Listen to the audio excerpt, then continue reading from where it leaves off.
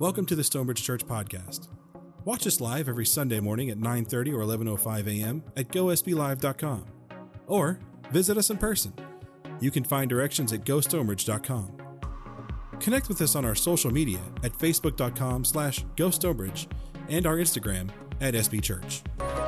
Well, Christmas is certainly an exciting time, but most of us would agree Christmas can be a real busy time, right?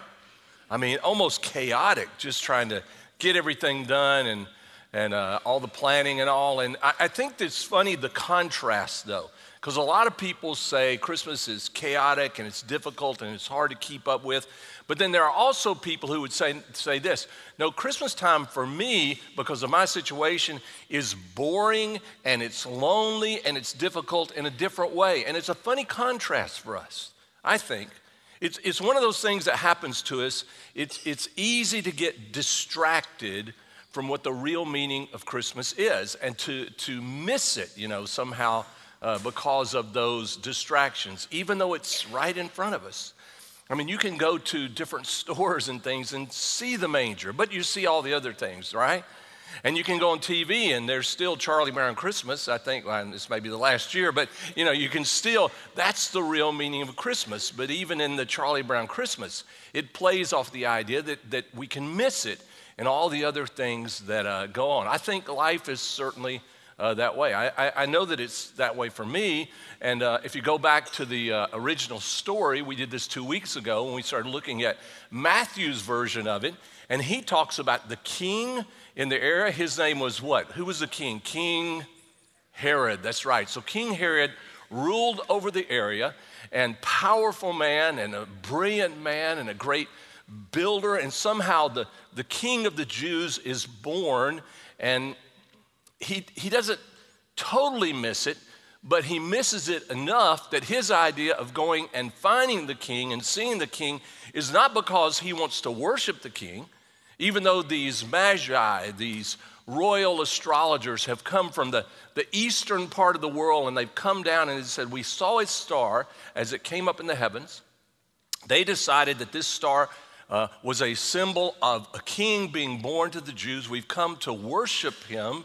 And we're looking for him. And, and the natural thing would be come to Jerusalem, because that's where all the kings of the region in Israel would be living. And they're looking for him. And this upsets Herod because Herod sees him as a threat. Wow. But it's easy to do that, to mistake something as incredible as we think of it as God sending his son, born in a manger, born in a lowly way to show us how much he cares for us, and to see it as a threat. So he addresses them as saying, hey, go find him, worship him the way you wanted to, and let me know where, because I want to find him also so that I can worship him. But as we said, was Herod's intention to worship him? No, Herod's intention was to do what?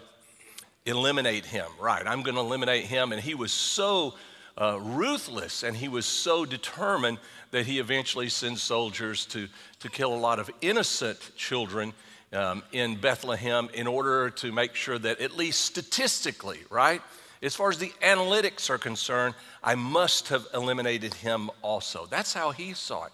That's how he missed it. And I know you would think, well, I'm not like that. Okay, good. I hope you're not. But isn't it possible that we get so distracted, we get so looking at the things that we want, maybe how we want life to turn out, that what we think will make us feel important and significant in the world, that we miss the one thing, the one person that could make us significant. In fact, here's the irony of it. One day, Herod will need to be saved himself, rescued, because Herod cannot preserve his own life. One day, Herod dies. One day, Herod faces his future also. And the one child, the one person who could rescue him and he could save him, he has spent his latter years trying to figure out, how can I eliminate that person? How can I have that person taken off of the face of the earth? I think there's the other group there that we didn't talk about 2 weeks ago. Remember the scribes and the Pharisees? Because, even though the Magi come and they say, this is when we saw the star. So Herod talks to them, asks him exactly so he knows when. But the one struggle he has is where, because he knows there's no king born in Jerusalem, because he would know about it. And of course, he would think, and it would be my son, and he hasn't had a son born recently, so that, this would be the person that they're talking about. So he needs to know, where would I find him? And of course, the religious leaders, the scribes and Pharisees, he goes to them. He sends word to them. Where will he be born? And they say, where's he going to be born? He's going to be born where? In Bethlehem. So Bethlehem's about 5 or 6 miles south of Jerusalem. It's not very far. I mean, it would be easy for anyone to go to Bethlehem and to search for and to see if they can find a baby born and this significant child. But the religious leaders don't go. They don't go. Now, they're probably afraid of what would happen if we went. Maybe Herod would get upset, and we really don't want to make Herod upset because he is ruthless, and he finds a way to eliminate all those who don't support him and don't do things his way. And so they thought, but think of it. They could have come up with something, couldn't they? I mean, you could have said, hey, Herod, I know that, you may not like this, but we're going to go because you sent the wise men to go check it out. We're going to go down there also, because there's an outlet mall there, and we haven't been there in a while. We need to stock up on some of the latest fashions and things. So we're going to go there also, but they don't do it. They don't bother to go either, even though they're the ones, in one sense, it is their task, their job to know when and where. That's what they were primarily supposed to do, and yet they don't go. It just makes me think and makes me wonder sometimes with my own life, what do I miss, right? What do I miss that can make such a major, significant change in my life? In the New Testament, there's a guy named Saul, and later he's called Paul, but Saul of Tarsus was a guy who believed he was doing the right thing. I mean, all of his energy was going into eliminating all of these who call themselves followers of the way, followers of this false Messiah, to him, Jesus, until a change occurs. He encounters Jesus on the road going to search out for some others. He appears to him in a vision, changes his life. Now, here's why I want to bring this up. We're going to look at a story. This is in the Gospel according to Luke, so this is Dr. Luke, his compiling things and him telling the early part, but he starts at a place that no one else starts, really. He starts with the birth of John the Baptist, or John the Baptizer. He was the originator of the Southern Baptists, and he, that's supposed to be funny, but okay, so he was the baptizer. He was the one who would go out and he would call for people to repent. Very serious. He was in fact, he was really strange. He was the original minimalist. I mean, he lived in the desert. It says that he left home early and he lives out there. He makes clothes out of animal skins. He eats, locusts and wild honey. And they just look at him and just go, whoa. I mean, the original mountain man, but a desert man in this case.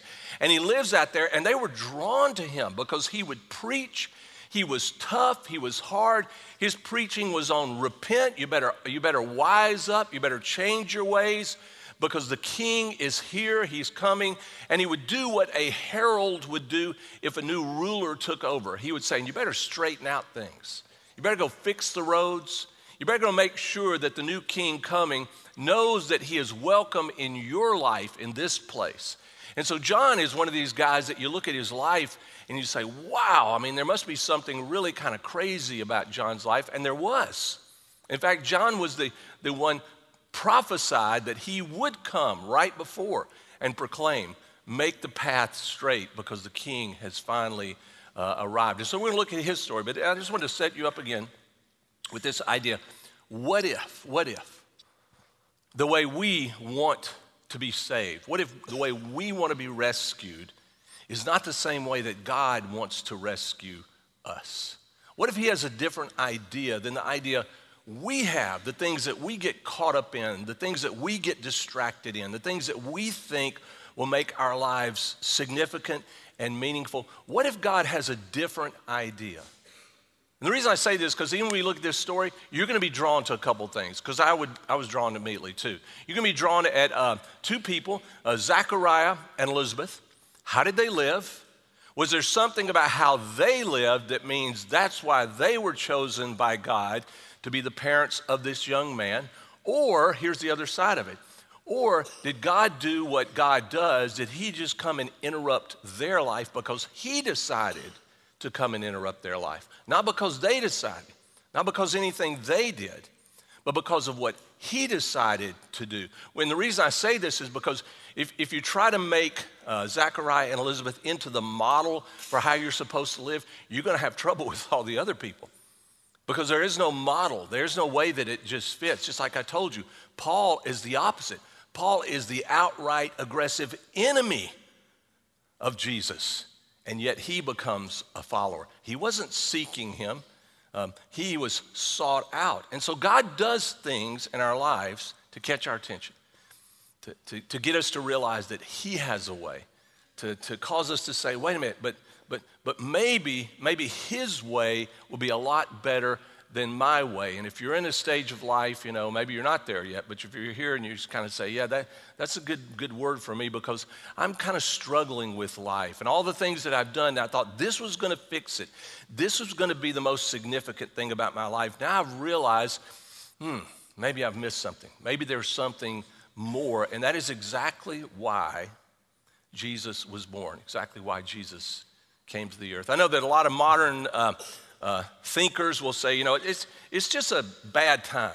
Why would God send his son at this time? But think about it. Think about it for a minute. The Roman Empire is in control. You know what Rome does? Rome goes and builds roads everywhere.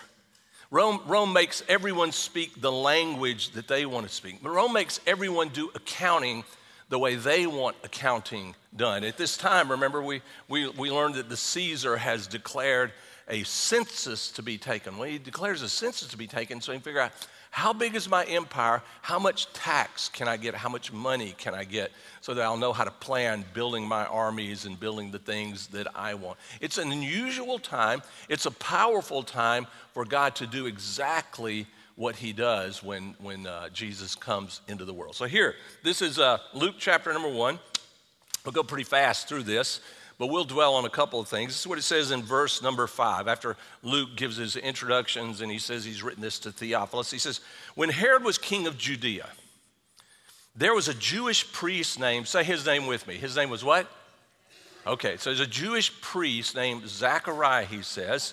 He was a member of the priestly order of Abijah. So it may sound strange, but what happened is 1,100 years earlier, during the time of David, they set up the order of the priest and what is going to be done in the temple, and they cast lots, and the order is determined. There are 24 orders of the priesthood. Abijah is one of them.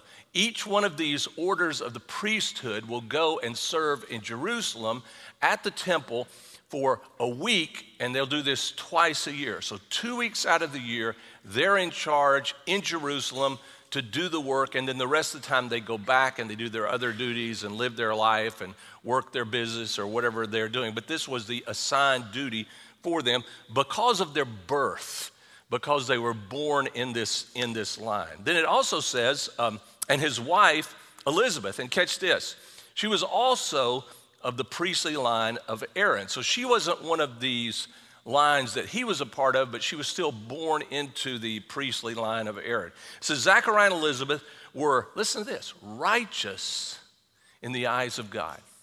That means they did their best to do their duty, to try to be as good as they could, to obey the laws of Jerusalem and to obey the laws of God, and they tried to live their life this way, the best they could. Maybe for a lot of people, you would think, how boring, right?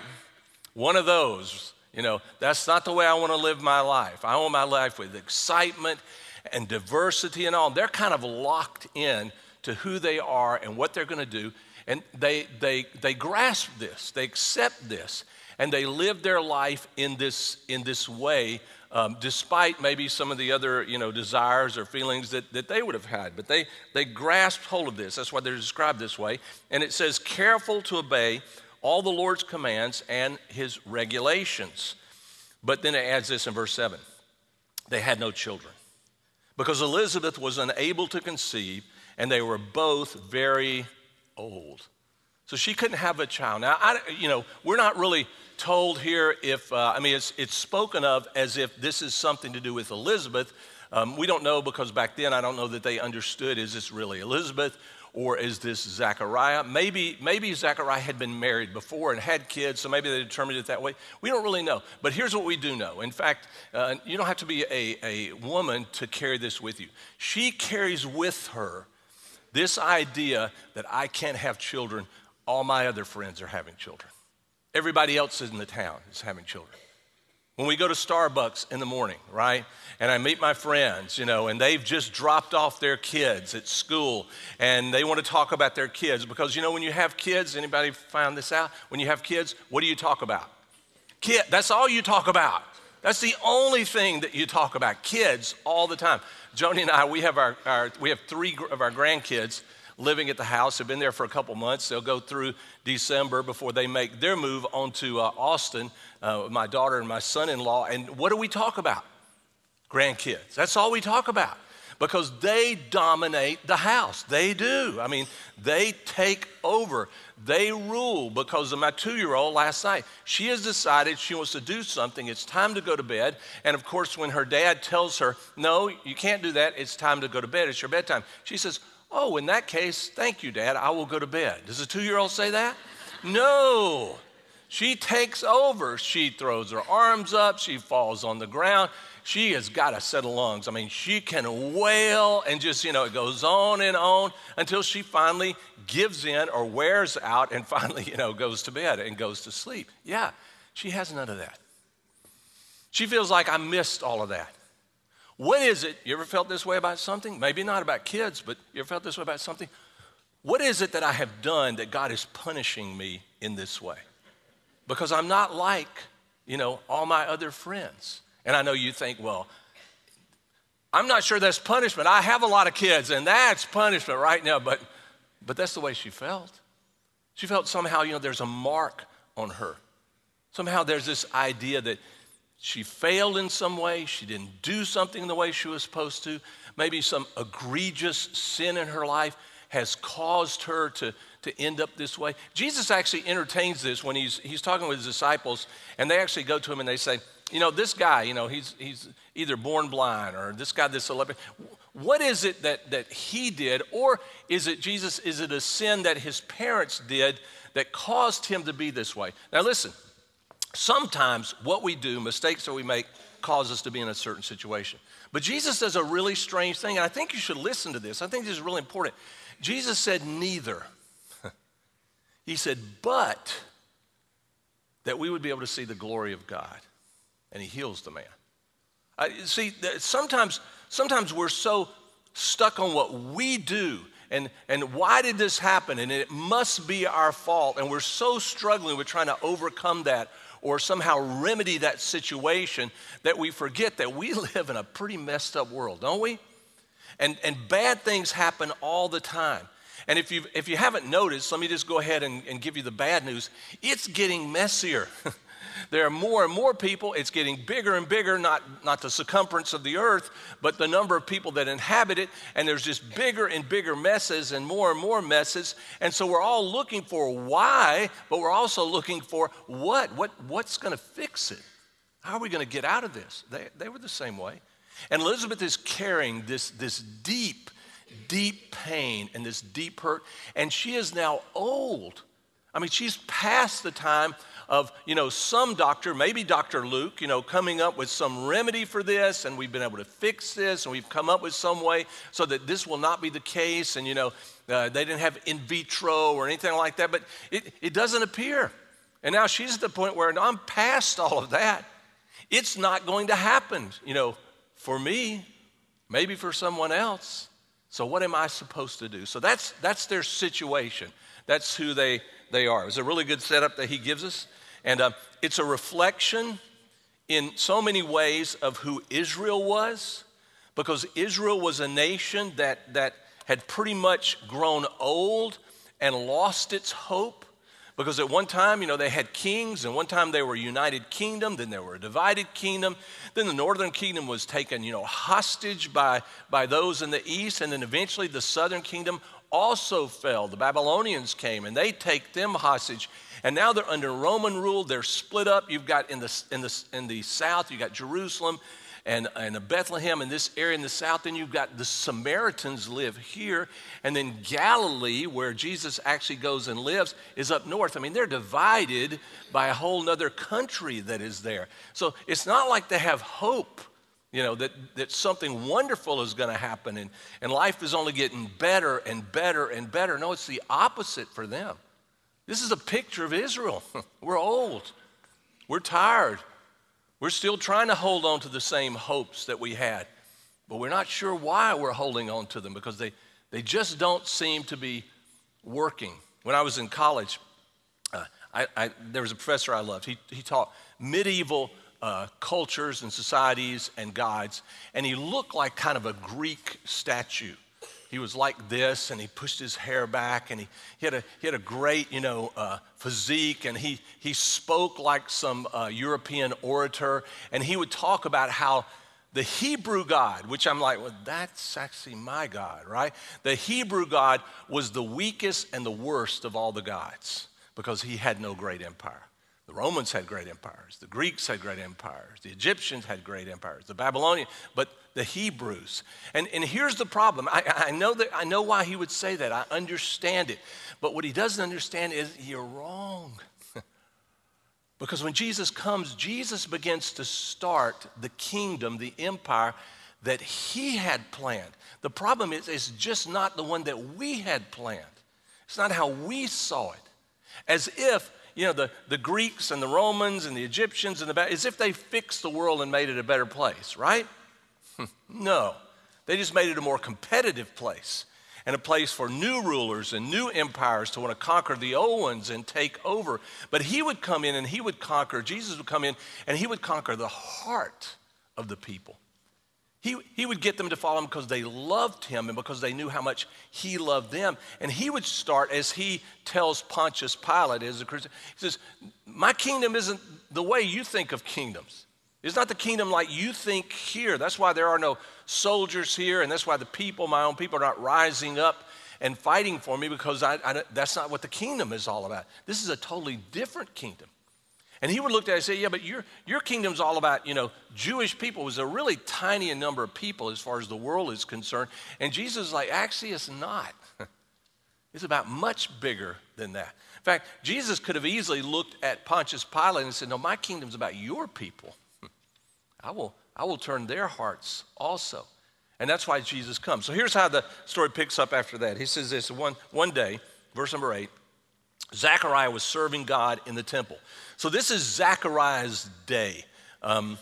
When the order of Abijah was doing one of their weeks, they would cast lots, just like Abijah was selected 1,100 years ago. Cast lots. It was sort of their idea of the sovereignty of God. We'll cast lots, some sort of dice, something whatever, and whoever it falls on, that's the one God picked to be in the temple by himself, offering the prayers and the incense that day. And so finally, for the first time, and probably most historians say because the number of that would have been in his order, it would have been the only time he is ever allowed to go and serve in the temple to take that one spot, because after he does it, he's eliminated from the lot after that. One day he is serving in the temple, for his order was on duty that week. As was the custom of the priests, he was chosen by lot to enter the sanctuary of the Lord and to burn incense. So this incense would produce smoke, and it would have this aroma to it. And outside, it's going to say were the people standing outside. So the idea when he's doing this is he is offering up the prayers and the hopes and the heartache of Israel up to God.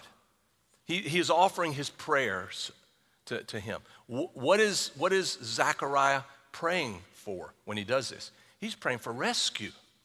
He's praying for a deliverer. He's praying specifically for the Christ, the Messiah, the one that you have chosen, Because God, it seems to be getting worse and worse and worse and worse, and there's more people and more people and more people, and these Romans are in our land now. They've taken over in our land. You go north, there are the Samaritans. You know, it doesn't seem to be getting better. God, we don't understand. We don't know how to fix it. Would you come and would you fix something? But listen, you think that Zechariah might also be praying for himself and for his wife? I think he would. I think he would say, and I've never had a child. And Sarah is so sad.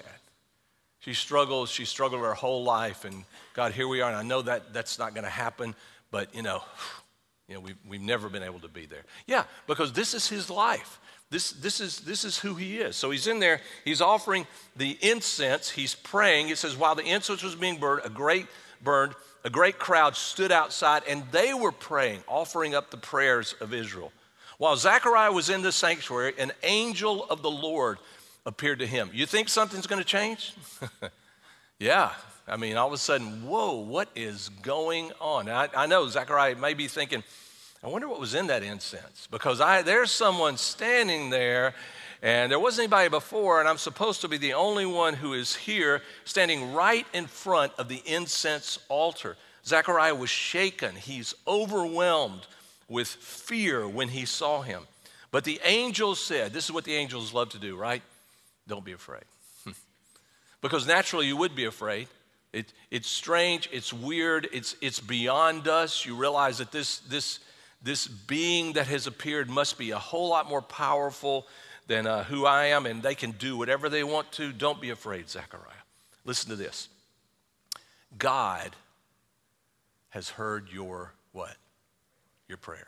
Yeah. God has heard your prayer. You know, if we're honest, we wonder if God hears our prayers, right? Because we don't get what we want. He doesn't fix it the way, you know, we wanted it fixed. Our team doesn't always win, right? You know, unexpected things come that are not always good in our life. Has God heard our prayers? And the angel, the first thing is to say, listen, God hears. He's heard your prayer. It doesn't mean that God will jump at your requests and do things the way you want them to be done, but he is assuring him that God has heard your prayer, whether it was for the Savior of Israel, and he would have been praying that, or whether it was even for his own lack of a child. And here's how you know, because this is what the angel says. Your wife, Elizabeth, now this is getting really personal. Your wife, Elizabeth, will give you a son, and you are to name him John, which incidentally was not one of their family names, so it was a strange name, but this is the name that the angel says, that God says, name the child John. And then in verse 14 it says, you will have great joy and gladness. Many will rejoice at his birth. Because of your age, this child will wear you out. Oh, no, I'm sorry. I wrote that in from my personal. Okay. For he will be great in the eyes of the Lord. He must never touch wine or other alcoholic drinks. It's because he will have a Nazirite vow, and that was part of that vow. He will be filled with, listen to this, he'll be filled with the Holy Spirit even before his birth. And if you know the story, remember Mary comes down to visit Elizabeth, and Elizabeth is, John is older. She's been pregnant longer, since she was in 5 months of isolation, and the baby jumps inside of her because he said the Holy Spirit, she knows, has said, you're with child, and your child is going to be even more important than my child, even before his birth. In verse 15, and he will turn, listen to this, many Israelites to the Lord their God. He will be a man with the spirit and the power of Elijah. He will prepare the people for the coming of the Lord. He will turn the hearts of the fathers to their children. That's future right there. He'll turn the hearts of the fathers to their children, and he will cause those who are rebellious to accept the wisdom of the godly.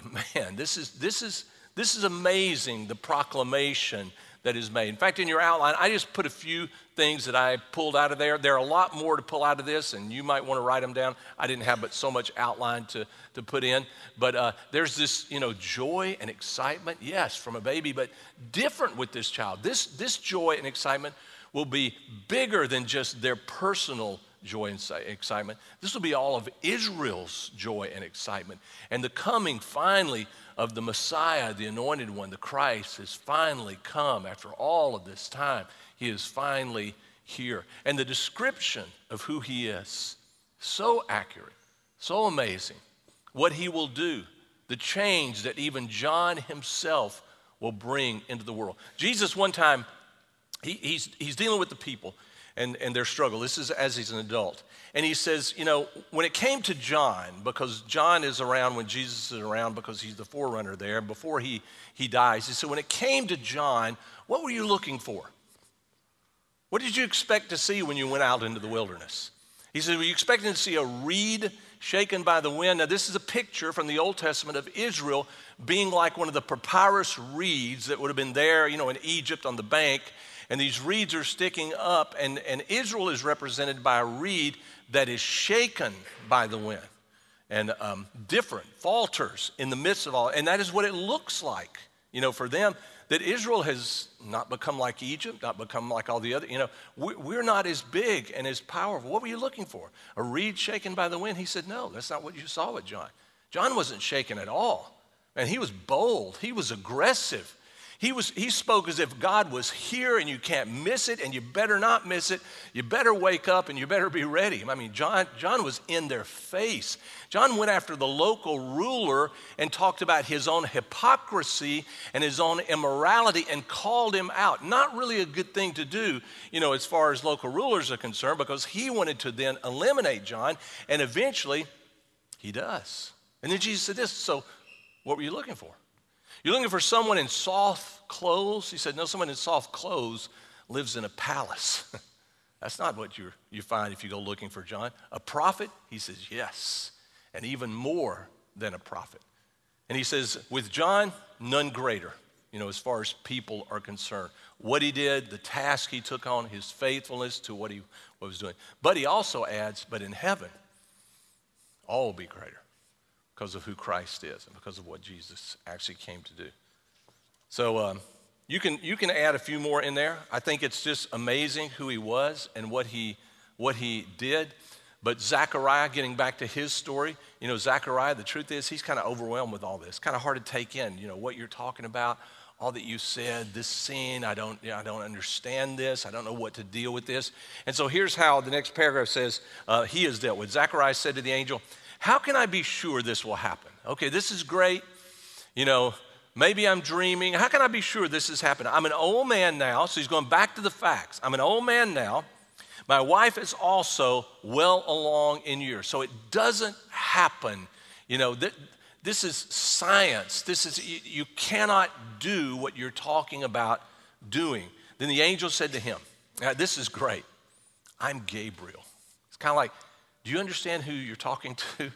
Don't tell me what can be done and what cannot be done. I am Gabriel. I stand in the very presence of not Herod or the Caesar. I stand in the very presence of God. It was He who sent me to bring you this good news. He's the one. It wasn't my idea. I didn't come up with it. I'm just a messenger sent from the heavens themselves.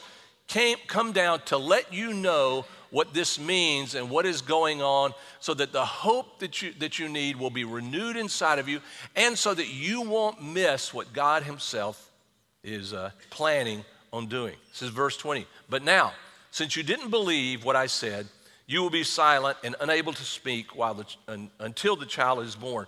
For my words, say this with me, they will what? Certainly be fulfilled at the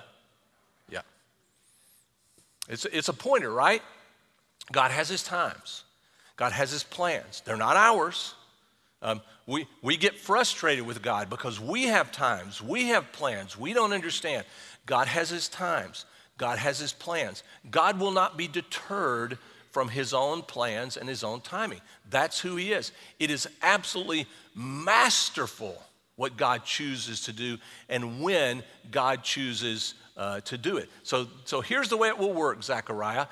And I don't think this is so much a punishment for him as it is another sign, so that since you did not believe, you won't be able to speak anything. You won't be able to talk to the people, when you go out until the child is born. It will be a sign for them also. And if you look, that's exactly what happens. Look at the next paragraph. It says, meanwhile, the people are waiting for Zechariah to come out of the sanctuary, wondering, why is he taking so long? You ever do that? Yep. I've got to go, right? And this ceremony was only supposed to last about an hour. Now we're 2 hours into it. Did he fall asleep? Did he have a heart attack in there? Is he smoking some of the incense? What is going on, Zechariah? And kind of confirms for them in verse 22, when he finally did come out, he couldn't speak to them. Then they realized from his gestures and his silence that he must have seen a vision in the sanctuary. Something's going on. There's something, happening that we didn't catch and that somehow, we missed. It kind of defies natural explanation. Isn't that the way God works? If we could predict it, if we could measure it, if we could calculate it, what would we do? We try to take control of it, right? We try to say, how can I profit from this? How can I use this for my own desires and for my own will? But God doesn't allow it. He doesn't. I love in the Lord of the Rings, trilogy, the wizard is sitting at the top of the tower, the evil wizard's kind of after him, and he says this one phrase. Don't you like these phrases when they come up? He talks about God and the power of who God is, and he says, and he doesn't share power. And I love that, just like, yes, it's exactly it. He does what he wants. He has his plans. He doesn't listen to the counsel of mankind, of men. Why? Because Jesus even said, because Jesus knew what was in the heart of men. But he does care for us. He does love us. And he rescues us his way because it's the better way. And it's our place in life to look and to listen and say, ooh, maybe God has something better planned than I had planned, than I thought of. See, I think this is important. In one sense, for you to put yourself in Zechariah's spot or in Elizabeth's spot, me also, and to say, what if I were in that spot? What if there was something in my life that I thought, God, how could you let this happen? How could this be the lot of my life and living my life, that I would go through this, or this would be my situation? And I know even saying that, you're probably thinking, well, yeah, may not be having a child, maybe something else. And we just think, how could this, if there's a God, how could he let us go through that? Maybe God is letting us go through that to get our attention. Maybe so that we would stop trying to fix it ourselves and do it ourselves. Live your life, yes. Do the best that you can do, absolutely. Use your gifts and talents as best you can. Enjoy the things of life that God has given you, but at the same time, to look to God and to recognize that God has a plan, and it's better. It's better than my plan. It's better than your plan. Jesus is talking to the man, comes up to him, and it says, he does this story about how he's so wealthy. He has so much. He builds more barns, and he looks to himself and says, I've taken care of myself. Self, eat, drink, and be merry, because look at all you've done. And Jesus addresses the man in a different way. Jesus says, fool. Now, when the Son of God calls you a fool, it should get your attention, right? You should say, whoa, what? And he says this, fool, for today your life will be required of you. And then he adds, and then who gets all the stuff you've stored? You don't get to decide. I know we think, oh, I do. No, you don't. You just think you do. But what's done afterwards, you have no control over, because you really never had but partial control anyway. But God has control. And God can do what he wants to do. So it's a good thing when we kind of hit the wall, or we kind of fall on our face, only to wake up and to look up and to recognize what he has done for us. Not because we're righteous, not because we're better than everyone else. I mean, Elizabeth and Zachariah, they do, probably a pretty boring life, an uneventful life. That's not the way it was going to end. No, their life was going to be incredibly significant. And there's this last part. In fact, every Christmas, I can't help but bring out this last paragraph because I think it's just, as far as human beings are concerned, especially I think, as I look at my own life, this is the paragraph that just kind of jumps out to me, even though it's hidden most of the time to most people. It says in verse 23, when Zechariah's week of service in the temple was over, he returned home. Okay, pretty boring, right? Went back home. Soon afterward, his wife, Elizabeth, became pregnant. Whoa. And went into seclusion for 5 months. And here are her words. How kind the Lord is.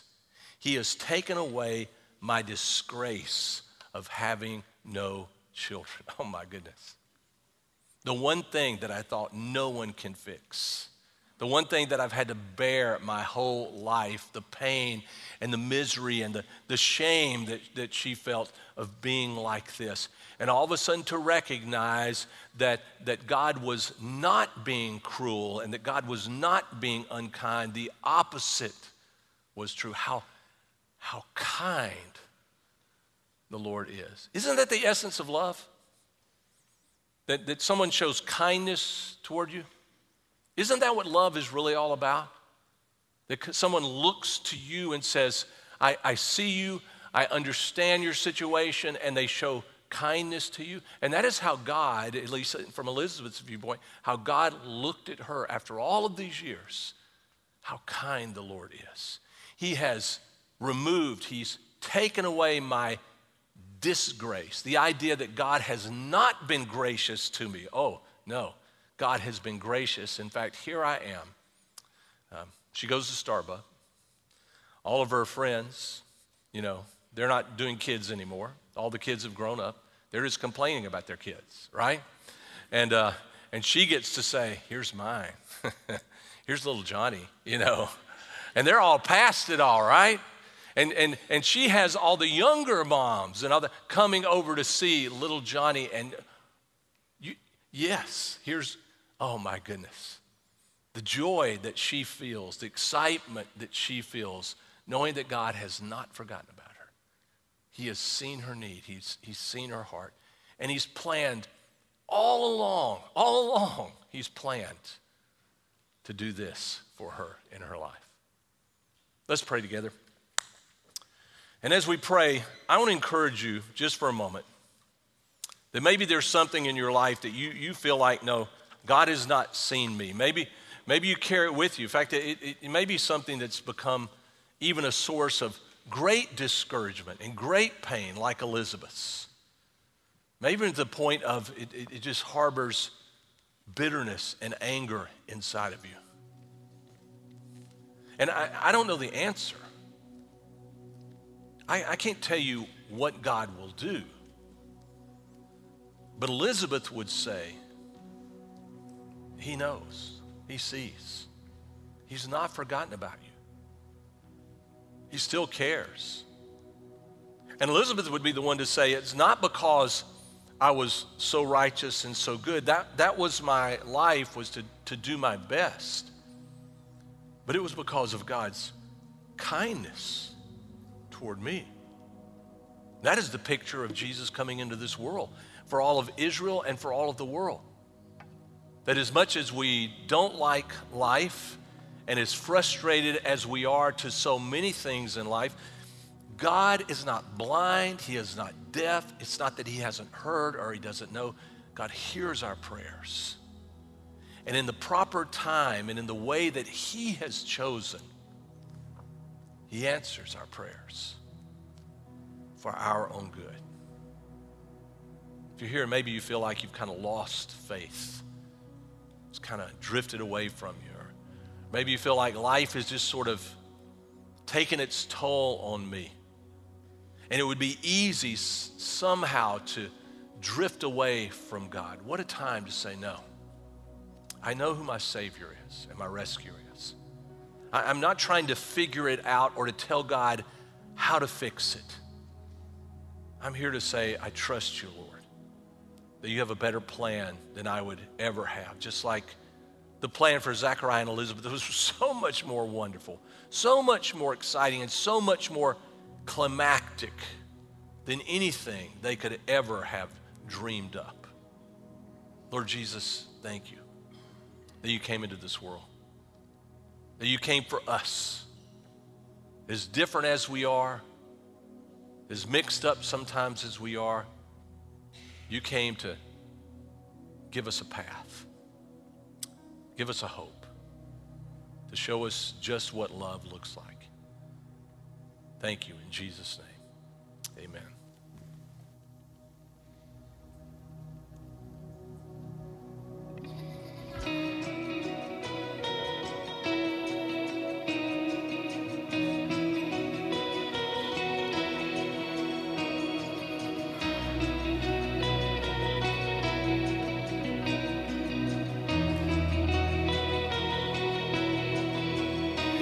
Behold, the King has come, divinity incarnate, creator of the world, breathing our air. Behold, what light has come, and the dark cannot contain it. The Savior of the world is finally